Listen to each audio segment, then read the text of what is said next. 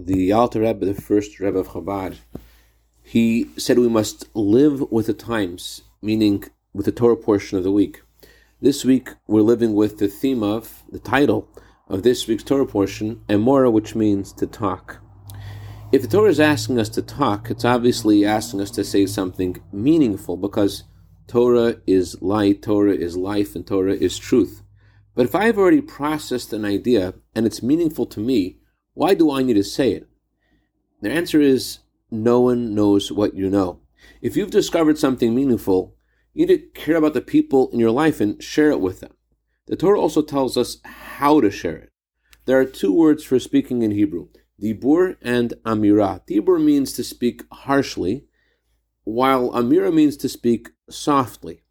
The message is great, but it can't be dropped on someone. It needs to be delivered with a gentle touch. And it doesn't matter who you're talking to.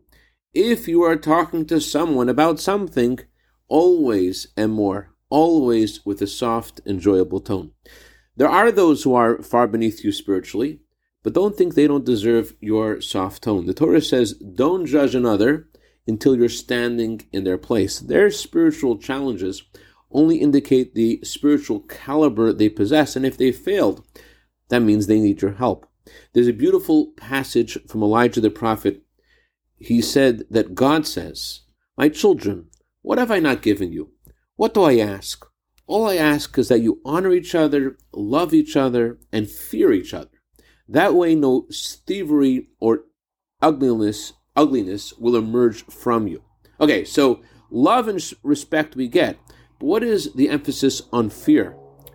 God is answering the voice inside us that says, do I have to walk on eggshells? Can't I just say how I feel? And God says no.